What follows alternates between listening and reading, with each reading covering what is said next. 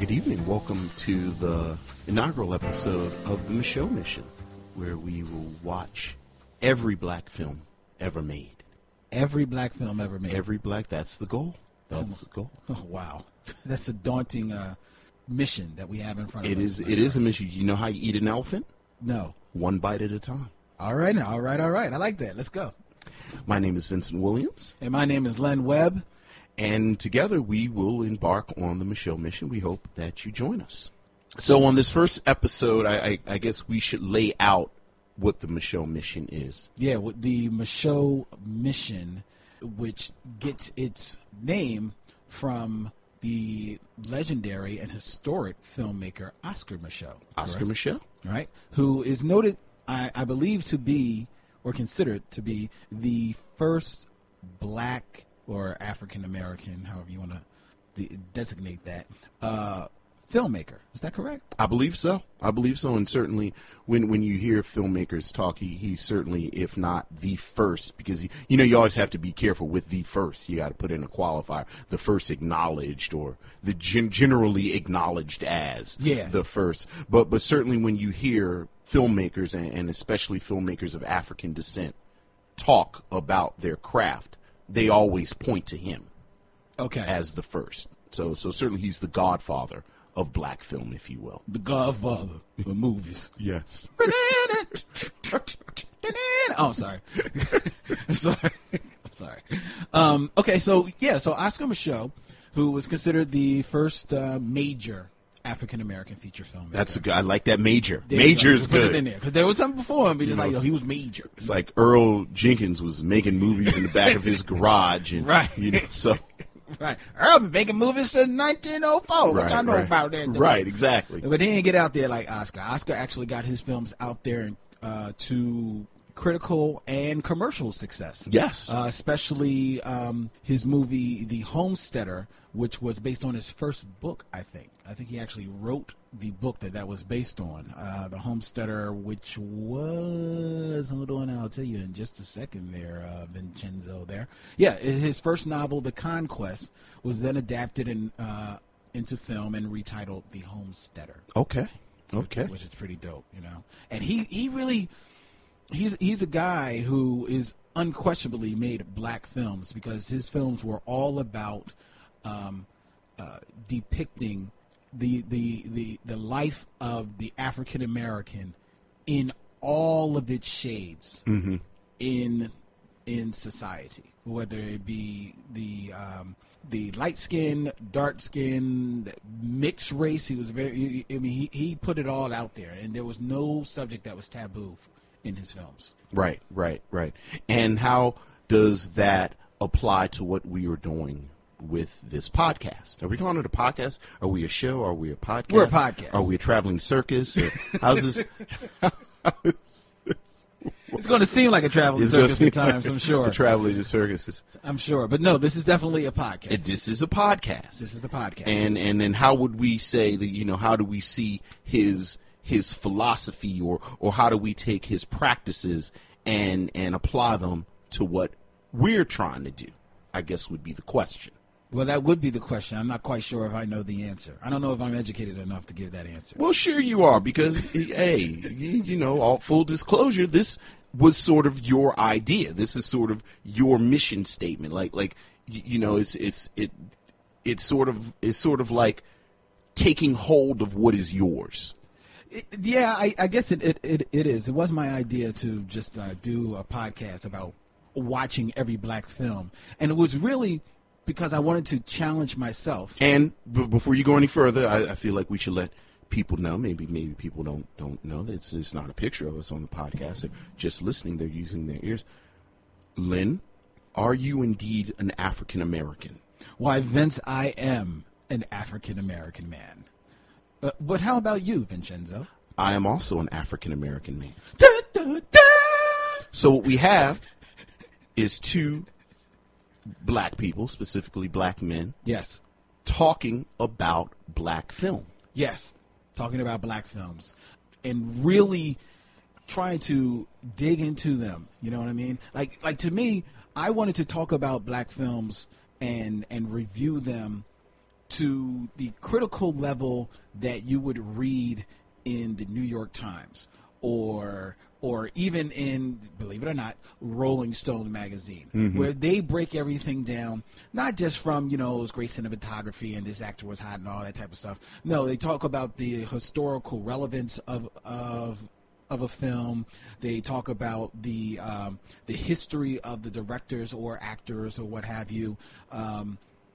They'll take a film, tear it apart to put it back together again. And that's what I wanted to do with black films, because I found myself judging a lot of black films based on like trailers and things that I saw, things like that deemed them as uninteresting to me, and not giving them at least the opportunity to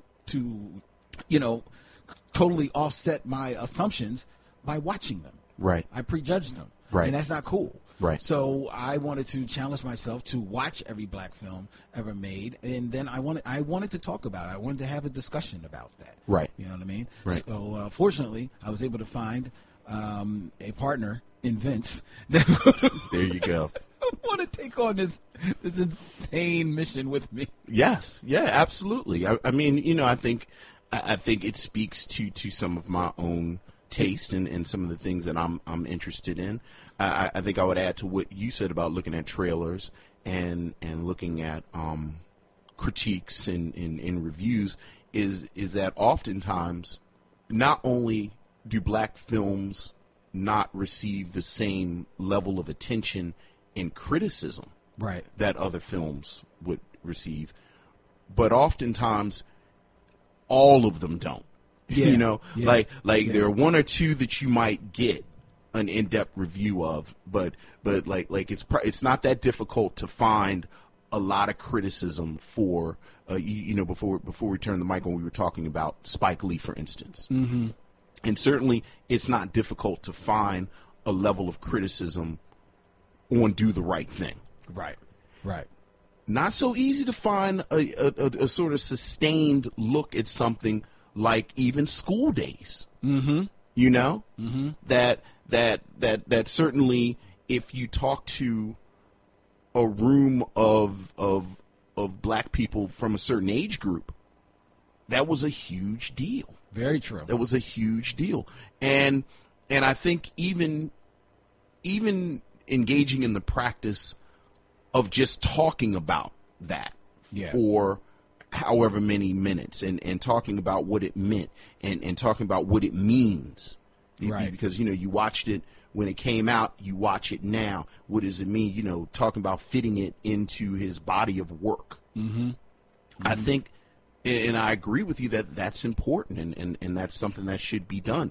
And even if other people are doing it, there should be as many voices as possible. Most certainly. So. Yeah, most certainly. There should be. And you don't even have to go to a movie like School Days, which on its, I guess like baseline level as far as plot has some, politics in it, the good and bad hair, dark skin, light skin, and everything like that. You can just look at, staying in the world of Spike Lee, go to a very underappreciated movie, Mo Better Blues. Right. You know what I mean? And what that movie says about black culture, what that movie says about that time, just looking at the colors of that film. Right. You know what I mean? It may be one of his more vibrant movies. Like you get you a mustard blazer. Dude, don't front. Everybody walked out of Mo Better Blues like, yo. With some cranberry pants. It's like you go to Chess King and say, excuse me, kind sir, I'd like to purchase a pair of cranberry-colored pants. And he brings out a pair of pants. They're like, no, those pants are red. Yes. I'd like cranberry. I need cranberry. I need cranberry to go with this mustard blazer that I bought at the Oak Tree. And my mini mock turtleneck. True enough. True enough. But we're talking about, we're going to be watching every black film that's been made. And certainly, for the most part, the films of Spike Lee fall into that category of black films. But then that begs the question: what is a black film? What is because here's a question for you. You want to talk about the films of Spike Lee, Right. And what makes a black film? A movie like 25th Hour.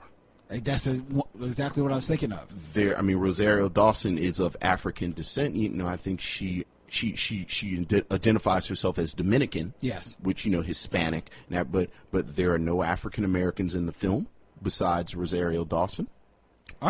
Well, I think maybe one of the police detectives that is going to take him to jail is black. Like, okay. Like the dude, I'm not going to say what he says, but he's the same dude from The Wire. Right. Like there's some supporting actors, but no, think about it. It's Ed Norton, it's Phil Hoffman, it's the other actor whose name I can't remember, but it is an entirely white cast for the most part. Yeah, that's true. Certainly the main characters. Yeah. But this is a film made by Spike Lee. Is this a black movie? I don't think that will fall under the category of a black film. Why not? Because to me, a black film is a movie that features predominantly in its cast actors of African descent. So something like The Color Purple, directed by Steven Spielberg. To me, is still a black film. That's a black film. Yes. 25th Hour, directed by Spike Lee, is not. Correct. Wow. But to totally blow your mind, 25th Hour with Spike Lee is not a black film, in my mind. Okay. Okay? Then we can discuss this. Maybe we'll come to a middle ground here. But neither is something like The Equalizer, starring Denzel Washington. Because while he is the lead in that film, the majority of that cast is not black. Interesting. He's just the lead. Interesting. So you see, like, there's a whole lot of Denzel Washington movies that, to me, just would not fall under the category of black film. I could be argued to think differently. Hey. I'm not here to argue with you. I'm just here to set you straight. No, I think that is a fascinating conversation, and certainly I think people have had it in different contexts. I know I used to work at the library at one point, and we had there was a black fiction section. Okay. And there was a woman, I forget her name because we talking about movies, but during the 80s and 90s, she would write these books, and I've been in, I think one of them was called, like, I've Been in Sorrow's Kitchen and I Licked the Spoon, and the cover had those sort of had those bright pastel color, like, remember the Terry McMillan novels when they came out, and it was like that impressionistic art, and they all had that same kind of art, and then a bunch of the other books had that same type of art, and this woman's book, who was a white woman, but she wrote about primarily black characters. Right. Her books had the same covers. Oh, okay. And there was a whole conversation about, should these books be in the African-American fiction part, as opposed to something like Zora Neale Hurston has a book called Seraphim the Swanee, which is about all white people. Is that black? And so I say all that to say, I don't think you're wrong. I think this is something that we've all just sort of grappled with forever with different things, and just because, like, I would say both of those movies are black. So you would say 25th Hour? I would say 25th Hour, like if you kind of look at it and you say that the primary creator of this film is a black man. Okay. So that, to me, automatically makes it black. Like, black man creates it, it's black stuff. Yeah, see, but Color Purple. Okay, go ahead. And Color Purple is probably a bad example because it's based on a book written by somebody black. But, like, one of those 70s movies that, like, Walter Hill produced, that I can't think off the top of my head, something that he, because, not Cleopatra Jones, but, like, one of them, like Foxy Brown. Like, I don't know if Foxy Brown had, like, a black director. Right. But, like, one of those films, I would also count as black. Because how can you not say that this film that meant so much is sort of to black culture and black people, like, how would you say that that's not black? So I guess I'm pretty inclusive. I guess I'm more inclusive than not. I have like a one drop rule for movies. One drop. It's just one drop. That's awful. Yeah, the key grips, brother. There you go. Right. See, but like the 25th Hour, Spike Lee directed it. He Yes. did direct that movie. He is not the writer of that movie. The screenplay was by David Benioff, Okay. who was a white guy. Okay. So on that job, Spike Lee is more or less, he's just a hired gun. He's just a Oh shooter. my goodness gracious! You know what I'm saying? So You just called Spike Lee a hired gun. well, he was on that film. Okay. You know, so with that, it's to me, it's not a black film. Okay. He's just he's just the guy, you know, point and shoot.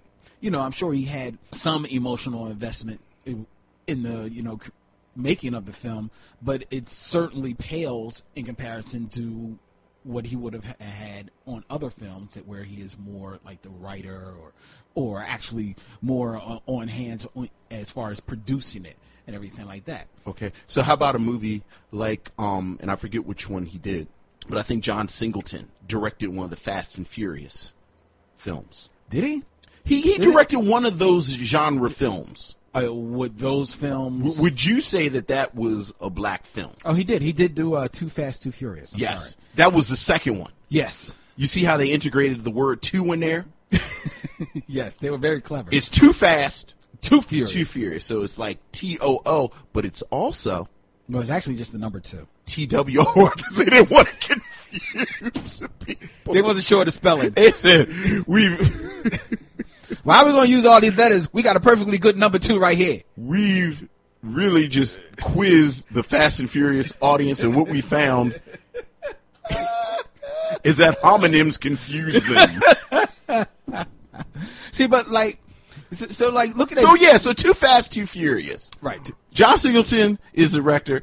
Is Tyrese in Too Fast, Too Furious? Yes, he is. So- and so is Is what's his Ludacris name? in that one? Ludacris, That's yes. right. So, black director Yes, he's a black director. It is and a rapper we have a rapper and an R&B and singer. an R&B singer.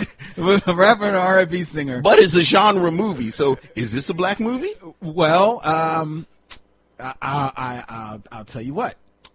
I would not necessarily consider that a black movie. Lynn is hard. Lynn is hardcore. I just wouldn't. I wouldn't consider that a black movie. It was written by Derek Haas and Michael Brandt, 2 white guys, and no shame on them, and no shame on the movie, even though No. This is fantastic. But I would not consider that a black film. Okay, so you've got Let me just say this for you, going for it, like just for people. None of this is rehearsed. You know, Lynn, Totally off the cuff. Lynn is a longtime producer. I've done a little radio, and one of the cardinal rules of good radio is you don't talk about things until you get on the mic. beforehand. Before you get on the mic. Like if you played a drinking game with Lynn where you would listen to Lynn say save it for the show, like save it for when we're hot, you'd get drunk really quickly. So this is a real time conversation right now. Go ahead. Look, I'm just looking at the filmography of John Singleton. All Yeah. right? Boys in the Hood, black film. Black film. All right, Baby Boy, Black. black film. You want some eggs? Thank you very much. Woo! Thank you very much. I'll be bringing out my butt naked Ving Rhames imitation throughout the course of the show. You want some eggs? Go. Poetic Justice, black film. Yes. Higher Learning, Black film. black film. Shaft, black film. Black film. Hustle and Flow, Black film. black film. All right, Black Snake Moan. Ah, Okay, now you've left John Singleton, haven't you? no, with Samuel Jackson. No, And, I remember the movie. I didn't think that was a John Singleton movie. Of course, I didn't think Hustle and Flow was John Singleton. Well, maybe he produced it, but he I was gonna say, I think maybe didn't produce it, but okay. But talk about Black Snake Moan. Black Snake Moan, which was because that was directed by Craig Brewer. Yeah. I think he was a producer. John Singleton is a producer on that with Samuel Jackson and Christina Ricci. I was trying to remember her name. Would you consider that a black film? I would.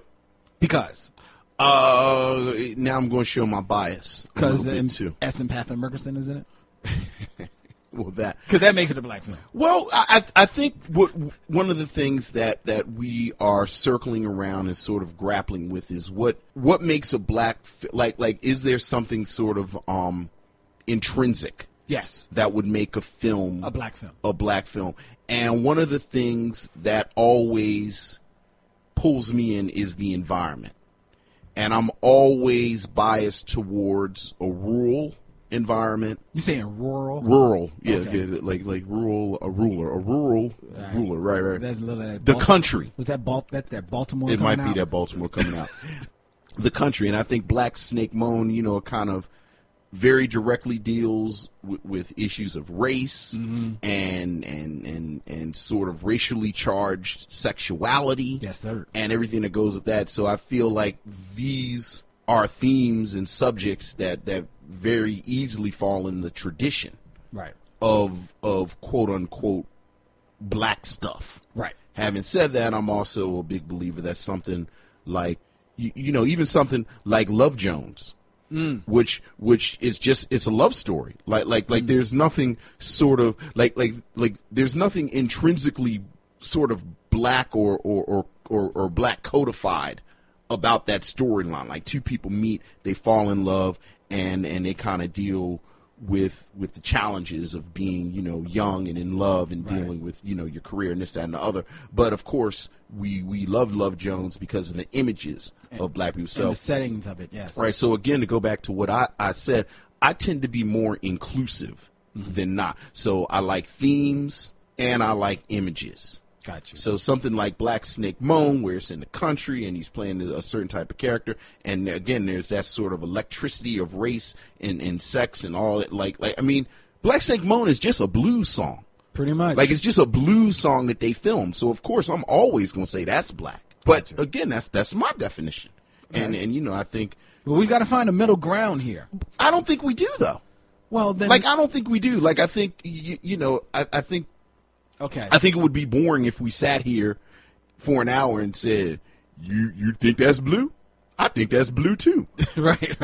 You know what? This is real blue. Right. Like I think that's, I think that's part of what makes something like this work. And to go back to sort of what we said at the very beginning, quite honestly, I think that's why it's always important, as radical as it sounds, to have black voices talking about black art. Because we're not a monolith. Right. Like I think I'm comfortable with you and I not agreeing on that sort of base level tenet. Like I'm comfortable with week whatever I come in here with 25th Hour. Right. And at the very beginning, you say, I'm doing this under protest because I don't think this is not protest, but you know what I mean? Like I'm comfortable sitting here and you saying, I don't think this is a black movie. And then we talk for an hour about, the sort of the theory of the auteur and this, that, and the other. Like I'm good with that. Like I love that. Yeah, I'm cool with it. So, I don't have to find a middle ground with you. We don't have to have a middle ground. You know what my wife says? So they say children go through different stages of development. If you see a child kind of knows himself, and then a child does what they call parallel play, where like we don't play together. Like I play right here, and if it's a kid sitting next to me, that kid plays right there, but we don't play together. Right. That's something you have to develop into, where you play together. My wife always teases me and says that I never developed past parallel play. Oh, really? Like I'm very comfortable. Like these are my, like I don't want your Legos. Like those are your Legos. These are my Legos, and I'm gonna sit over here and I'm gonna make my Legos, and I'm good with that. Like we talk, but if hey, you don't want that to be I don't have to be a black movie. You see, but you got the clear Legos, man. I don't have the clear Legos, so all my windows got to just be these corny white Legos. So let me get a couple of your clear ones. No, I didn't divide the Legos. The Legos were divided when we came in here, and you said, that's your pile, and this is my pile. Well, now, I don't have any red Legos, but I'm good. Your Legos, my Legos. Parallel play.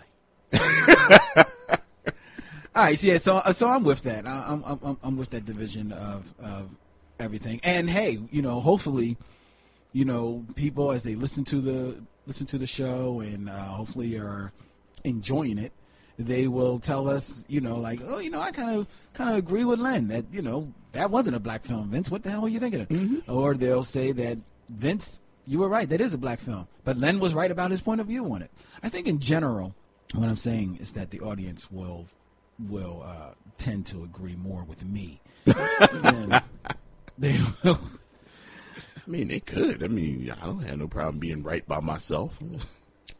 Oh God! No, you don't. You don't. Over there in your parallel lane. In your parallel lane. Always, and also, there's going to be an open chair. Yes. On every on every show, for us to have some other critical voices to come in, lend their insight, bring their films to the table. Right. To be reviewed. I'm looking forward to that. That's going to be pretty cool. Absolutely, because I think, I think, I don't, neither one of us have a formal background in film. And I think you're right. It is good to bring in another voice, talk about some things, other perspectives. Most certainly. Yeah, that'd be cool. That'd be, I'm really looking forward to that. I'm looking forward to this. This is it's going to be dope. The Micheaux Mission. The Micheaux Mission. The Micheaux Mission. We sort of collect. We collate, put it together. Yeah. Maybe something that you've watched and enjoyed, and maybe we can bring another perspective to it. I mean, hopefully we can point you to something that maybe you haven't seen. And we'll also try and make these movies that are readily accessible. Culture Kings is a podcast on the How Stuff Works network, hosted by comedians Jaquez Neal and Edgar Monplaisir. Every Wednesday and Friday, these two friends dive into topics ranging from sports, music, to movies, style. They wonder whether or not Donald Glover is a genius or a weirdo. They continuously decipher Kanye West's tweets and behavior. They also have recurring segments like Queen of the Week, The List, and Top Fives like Marvel movies and video games. Listen to Culture Kings and subscribe on Apple Podcasts or wherever you get your podcasts, and find out the best way to eat a taco. Oh. What's the best way to eat a taco, Vince? With your hands? With your hands. Also with salsa on top of everything to hold the ingredients down. It's like a layer. It's the layer. Right. So that the lettuce doesn't fall off. Can't have falling lettuce. Right. To you. Right. Because we each have like deep, DVD collections. But we're also trying to make select films that are out there for your streaming pleasure, be it on Netflix, Amazon, however you may stream movies that you can easily rent for just a couple of dollars from online, from like movies to go or something like that. It's a fair amount of stuff on YouTube. Especially a lot of the older stuff. Yeah. A lot of the older stuff is up there in full for free on YouTube. So we'll make you aware of all of those options to you. And we're going to jump around. We're certainly going to jump around in the across the landscape of black films, trying to pay attention to keeping abreast of the newer black films that are coming out there. Absolutely. But certainly want to jump around and try and hit like some of those older films, like maybe even try and find a copy of The Homesteader by Oscar Micheaux, by our namesake. Yeah. We were, last thing I'll say we talked about before we started taping. I think I have a couple of things on like VHS. Ooh, then you'll have to lend me a player as well. Right. I'll have to go and buy a player to lend it to. Like I don't know about you. Like, do you go through a weeding process sometimes when you change format? Oh yeah. And like I remember the great VHS weeding process, and I ended up keeping like 20 tapes. Really? Because I knew they would never be. These were never going to get transferred. They were never going to get transferred, and right. I have like 2 or 3 Oscar Micheaux films that I kept because I knew, and I don't know if they're on DVD or not. That's the other thing. Like when you were talking earlier, I was over here like, wow, Lynn did I'm realizing like I haven't watched the Oscar Micheaux film in probably 20 years, and even then I don't know if I like right. It was like in a class, and then somebody, Oscar Micheaux, and they threw it up, and it was some real light-skinned good guys and some real dark-skinned bad guys, and then they were cowboys, and then they talked about it. It was like, wow, that's something you don't see every day. Which was interesting to learn, because growing up, there has always been kind of like that stigma out there about the perception of black people in the media, right, where the dark-skinned are seen as inferior or evil or whatever like that, and light-skinned are the good guys or in-house slaves or whatever. And it was very interesting that I'm sure that there was plenty of other media or movies forwarded that notion. Mm-hmm. But it was interesting to see that his movies, the movies of Oscar Micheaux, also played that up Right. big time in his films. Well, you don't want to take too much from the fact that I think it was also just sort of the sign of the times. True.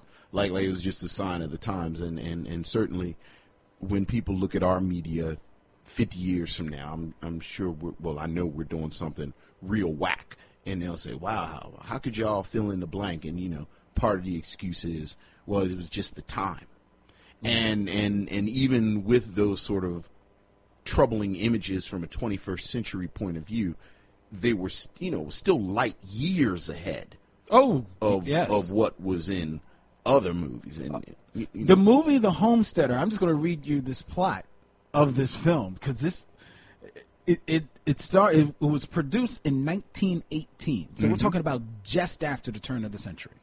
It revolves around a man named Jean Baptiste, called the Homesteader, who falls in love with many white women, but resists marrying one out of loyalty to his race. People of ethnic African descent who were classified as black in the society. Baptiste sacrifices love to be a key symbol for his fellow African Americans. He looks for love among his own people, marries an African American woman. However, relations between them deteriorate. Mm-hmm. Eventually, Baptiste is not allowed to see his wife by her father. okay, His wife, therefore, kills her father for keeping them apart, oh my goodness, and then commits suicide. my goodness, Baptiste is accused of the crime, ultimately cleared. An old love of his, who was a white woman, helps him get over the hump. This old love, he later learns, is actually not white, but she's a mulatto. she's passing. She's a mulatto. I knew somebody was going to be passing. Thus part African, therefore they can marry. Well, That's the plot of a movie from 1918. that was real crazy. Real crazy. Dude, there are black films in 2015 that aren't as deep as that. Right, that was real crazy. That was back when brother was lucky. He was lucky that he had shoes, never mind a camera. Right, in subject-verb agreement. And this was a movie that he produced based off of his book. Right. Yeah. Oscar Micheaux was a bad man. That's a bad man. We gotta watch some Oscar Micheaux. Got to. We're not gonna start with some Oscar Micheaux, but we're gonna watch some Oscar Micheaux. Maybe on like an anniversary show we'll do Oscar Micheaux. Yeah, Look at me, I'm looking ahead already. On our 350th episode, we'll do some Oscar Micheaux. Yeah. There you go. There you go. Yo, we'll do The Homesteader in 2018. We'll so do that'll be 100 years. The Homesteader in 2018. There you go. There you go. Book it. That'll be our live show. There you go. We'll watch it. There you go. We'll screen it for it. There you go. I like it. So tickets go on sale tomorrow.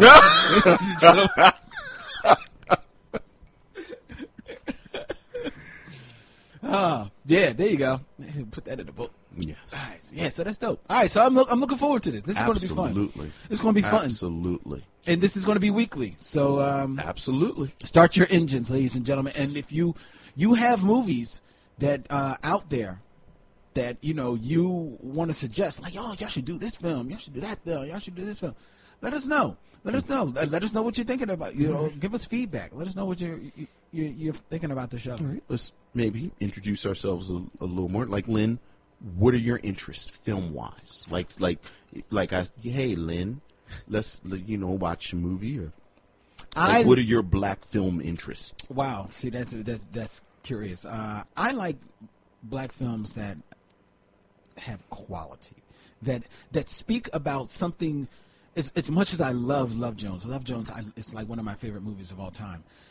Nevertheless, I like black films that speak about something outside of romance. Okay. That trying to cover another aspect of black life, whether it be a black science fiction film, a black mystery, a black drama.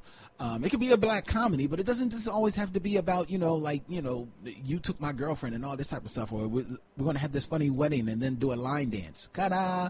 No, I like films that challenge. I love the fact that you are the hardcore one. Usually, this is fantastic. Go ahead. I like films that challenge that type of stuff, which is why I find myself not watching a whole lot of black films that are put out there by the mainstream. I find myself watching a lot more independent black films like Dope or Pariah.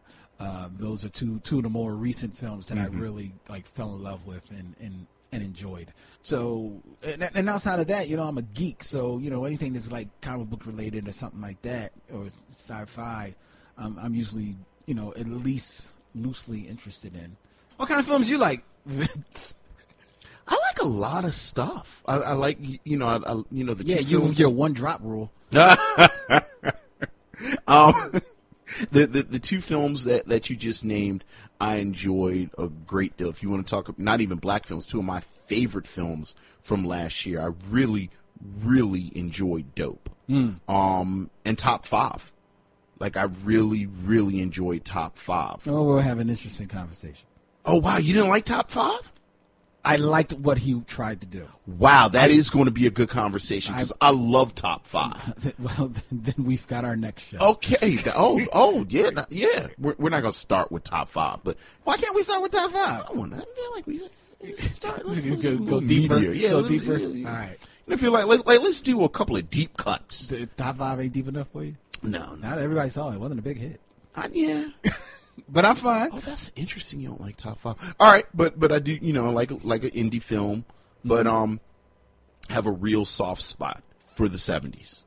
Real soft spot, not just you jive turkey and the afros, but I'm really interested in the conversations that were going on screen and off screen. Got you. About what I think both of us are very interested in, this sort of black voices claiming black stories, right? And I'm really interested in a Gordon Parks and a Melvin Van Peebles. Like, those are the two we always talk about. But as you know, I'm a big fan of the Sidney Poitier films that he directed in the 70s. Max Julian. And a lot of people don't he wasn't just him. a Mac, right? He's also, so I'm a big fan of the 70s films, and fan, like, if they're the line between fan and something highfalutin like student or the one who studies, like, I'm right on the other side where I'm more comfortable saying I'm a big fan of it and of the 70s. I'm also a big fan of 90s black film.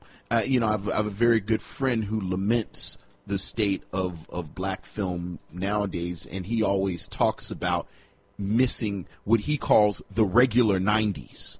The regular 90s. The regular 90s, where, like, at any given moment, like, you didn't have a big prestige black film out, and there wasn't a sort of a very, for lack of a better term, like, churchy black movie out. Okay. It's just a regular ass movie. Got you. The Wood or the Inkwell or Love Jones even, or where again, they're not prestige projects like this isn't Eve's Bayou or Sankofa, right? Or Daughters of the Dust.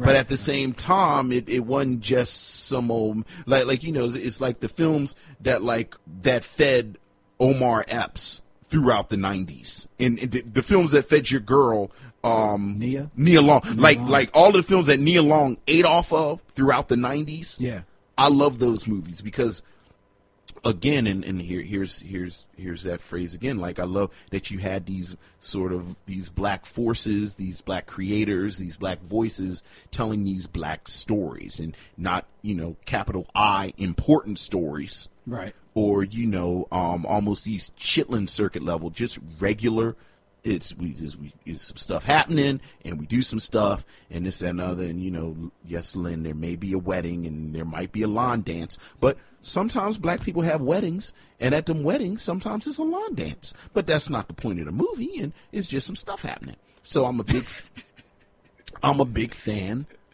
of those movies. Like, I'm a big fan of those movies. You know, we talked about Spike Lee. I'm a huge Spike Lee fan. Not in spite of his blind spots and in spite of, you know, some of the things that are problematic, but frankly, because of them. Like, I love that he has this point of view, and a lot of things that he does are controversial, and you know, like I love that. I love that he has this vision and all this. So I am, what's the term I want to use? Because I'm not a fan necessarily, but I am someone who watches Tyler Perry's moves. Like, I'm not necessarily a fan of his films, but then I also don't think I'm necessarily his target audience. True. But I think you have to acknowledge, and you know, spoiler, we will be doing some Tyler Perry films. I think you have to acknowledge, and dare I say respect, a black person who makes black movies for black audiences, and there's that clearly defined sort of connection between the creator and his audience, even if you don't necessarily fall in that audience. So the older I get, the more I'm sort of fascinated by Tyler Perry. I got you. Yeah. You know, like you said, I really am. I like black images, and I really like black images that black people have a hand in creating. Is that The Night Falls? I saw you pulled up the Night Catches Us. Night Catches Us, because you got Kerry Washington in it. Well, I like it because I like the movie.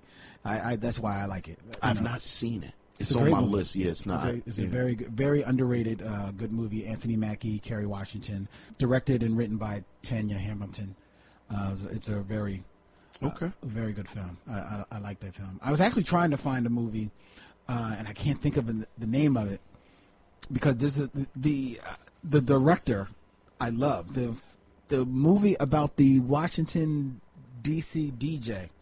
Oh, with Don Cheadle. Yeah, Don Cheadle. Yeah, that's I can't think of it. Talk to Me. Talk to Me. From 2007, one of the better films I've seen in a while. Cassie Lemons. That's right. Oh yeah. Cassie Lemons, who I enjoy a lot of her work. Oh yeah. Did she do Eve's Bayou? She did Eve's Bayou. Yeah. She did the Black Nativity. Caveman's Valentine. Yeah. Yeah. Oh yeah. She's an interesting director. I enjoy her work. Yeah, that's good stuff. I just wanted to get her name out there. Yeah, that's good. Eve's Bayou, one of my favorite films of all time. That's an example of a black film that's trying to do something different. It's trying to tell a different story. Yeah. So is Talk to Me. So is The Night Catches Us. Right. It's a different story, black story being put out there. You know what I mean? And that's why I really appreciate those type of films. And a lot of those 90s films, I do like a lot of them. I love Love Jones. I liked what was it? Best Man's Wedding. You know, that was cool. Or The Best Man. The Best Man. In the 90s. The Best Man. But after a point, some of them like started seeming like the same to me, like The Wood and The Inkwell. Sure. They just merge all together.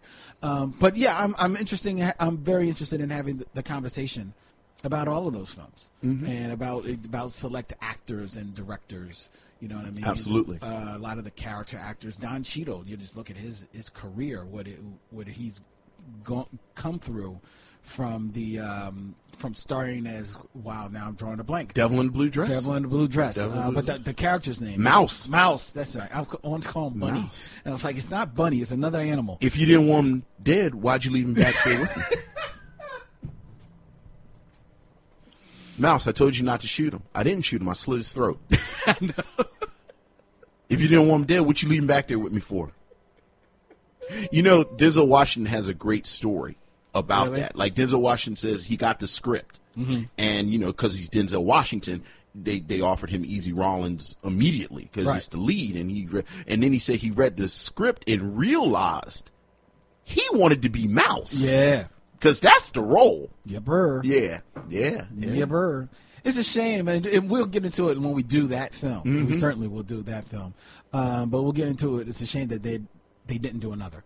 There's stories behind that. Walter Mosley, the novel, these Rollins novels. Walter Mosley said, they're too expensive. They were too expensive. Like he got them at, they being Denzel Washington and Don Cheadle. Like he said, he got them at the right time, and after, like, they just couldn't afford to hire them again.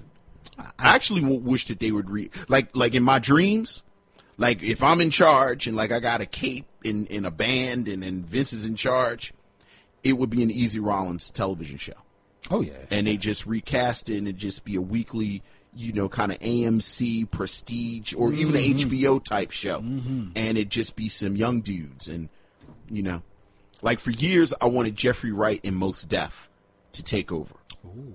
I've been thinking about Easy Rollins for a long time. So, yeah. Think about, see? Oh, that's pretty cool. They might be too big now. They're also too old. Like I want some young dudes. Like if I could get like Michael B. Jordan and like the dude. Michael B. Jordan's too big now. He's already too big. I was just thinking young. Yeah. But like if I could get like the dude from Dope. Like the little brother from Dope. Okay. Like if he could play one of the roles. Like he'd be a good Mouse. I'm about to say he'd be a good Mouse. So anyway. No, we'll talk about that. Hollywood, give me a call. I have ideas. We got ideas. You had that one for free. That's a freebie. That's the last freebie you're going to get. That ain't a freebie. That's recorded and copyrighted right here on the Micheaux Mission. Ain't nothing free. The podcast is free. Right. Ain't nothing else on the podcast is free. I know that's right. Forget that. So, I will give it to you, my friend. What shall be our first movie? Since you want to go all deep in the cut. I mean, you want to talk about this on air? You want to go into crates. I mean... Yeah, they're talking about it on air. That way, when people listen to this show, they can, watch that film. See, Lynn, you're putting me beforehand. You're putting me on the spot. You know what I want to pick because I picked it before when we tried to do this before. Then pick it, brother. Hey, man, I got to pick my favorite movie of all time. Then we got to do Let's Do It Again. No, Uptown Saturday Night. I'm sorry. How you want to start with this? I know, right? Yeah. Well, I was saying, let's do it again. Uptown Saturday Night. Yeah. Let's do Uptown Saturday Night. All right. And let's talk, Uptown Saturday Night with Sidney Poitier and Bill Cosby. That is your favorite movie of all time. That is, obviously Bill Cosby's been on my mind. Obviously. And like a lot of people, I'm sort of going through the stages of it's like something died. I mean, just let's just be real. It's like something died with everything that's happened. No matter where you stand on it, it's like something died. And I've, sort of had conversations and it's like the conversations that I've been having the most with people is like people have sort of kind of made their peace with, maybe the Cosby Show is not going to be as present as it's been, but hopefully like Different World doesn't go away. Like I've heard a lot of people say, please don't, hopefully Different World doesn't get pulled into this tsunami with him. And so I was thinking about it and, I was like, okay, I love Aspa, but if I had to, if Aspa goes away, I could make my peace with it. And I love Fat Albert and that too. And like I went down the line because, I know this is going to sound crazy, but I've been a Bill Cosby fan my whole life and just all aspects of his career. Got you. And I was just, again, sort of taking inventory of what I was willing to let go of. Right. And when I got to the 3 films that he made with Sidney Poitier, like I kind of sat and thought about them just very objectively and what they've meant to my life. Like, that's where I draw the line. Like, those are, like, I will not let go of those 3 films. And Uptown Saturday Night, like, I just, as far as, like, on the level of pure enjoyment, like something that brings me the purest joy. It's Uptown Saturday Night. Is that the best film that I've ever seen? Of course not. Right. Is that the best film that Sidney Poitier has been in? Of course not. Is that the film that makes me the happiest? Absolutely. Gotcha. So I'm very careful with my words and my adjectives. It is my favorite movie. All right. So you're gonna put me on the spot, and we recording, and you asked me, and you said I can pick. You said I could pick it. I heard you told Harpo to beat me. Yeah, this is going to be Quotesville, ladies and gentlemen. If you haven't figured it out. We got him. So Uptown Saturday Night. Sidney Sidney Poitier, Bill Cosby, Harry Belafonte, Paula Kelly, Calvin Lockhart. That's Yes. right. All That's right. right. So that's going to be the film, the premiere film The premiere film. that is taking on the Micheaux Mission. There you go. That's a good one to talk about. That's a Yeah. good one. So we can talk about all of it. We'll talk about it. So watch that and come back next week. You will find the Micheaux Mission available on iTunes as well as on SoundCloud for your listening, download, and streaming pleasure. Leave comments. Let us know. Hit us up on the emails, on Twitter and Facebook and all that good stuff, and let us know what you're thinking about the show, and if you like what we're doing, or if you're saying you guys need to stop wasting your time, and then we just won't listen to that one, and we'll just keep on going because we're doing it for free. So, I'm always confused by people that go out of their way to say, "Oh, I hate that." It's like you could be doing something else. exactly, you know what I mean? Like I hate lots of stuff. You know how I hate it? 'Cause I don't mess with it. Exactly. You know, the days of just 3 channels, Right. And a boob tubes staring back at you are over, ladies and gentlemen. Right. This is on-demand entertainment. Yes. And hopefully that you will demand more of the Micheaux Mission. All right. All right. Let the people know where they can find more of the Vincenzo experience if they want to get some more. Well, I have a radio show weekly, Mondays from 8 to 10 p.m. Soon moving March 1st to Wednesdays, Oh, cool. 8 to 10 p.m.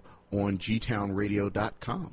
The name of the show is It's All Soul, where we do soul music. But much like I'm very inclusive about black film, I'm also very inclusive about soul. So It's All Soul is hip-hop, it's jazz, it's break beat, it's blues, it's country music, it's rock, and then we examine it from the perspective of how it fits into soul. Dope. That's what's up.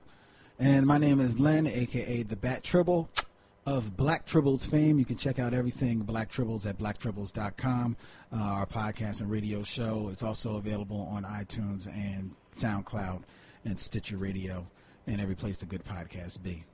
All right?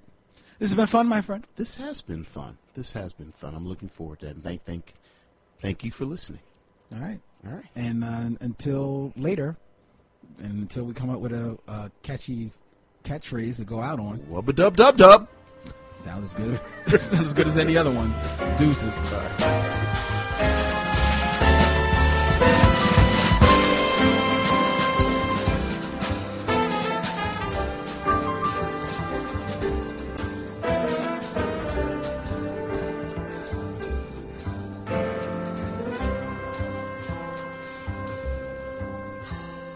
Now it's time to bid adieu. It's been a pleasure knowing you. I'll see you when it's time to meet again.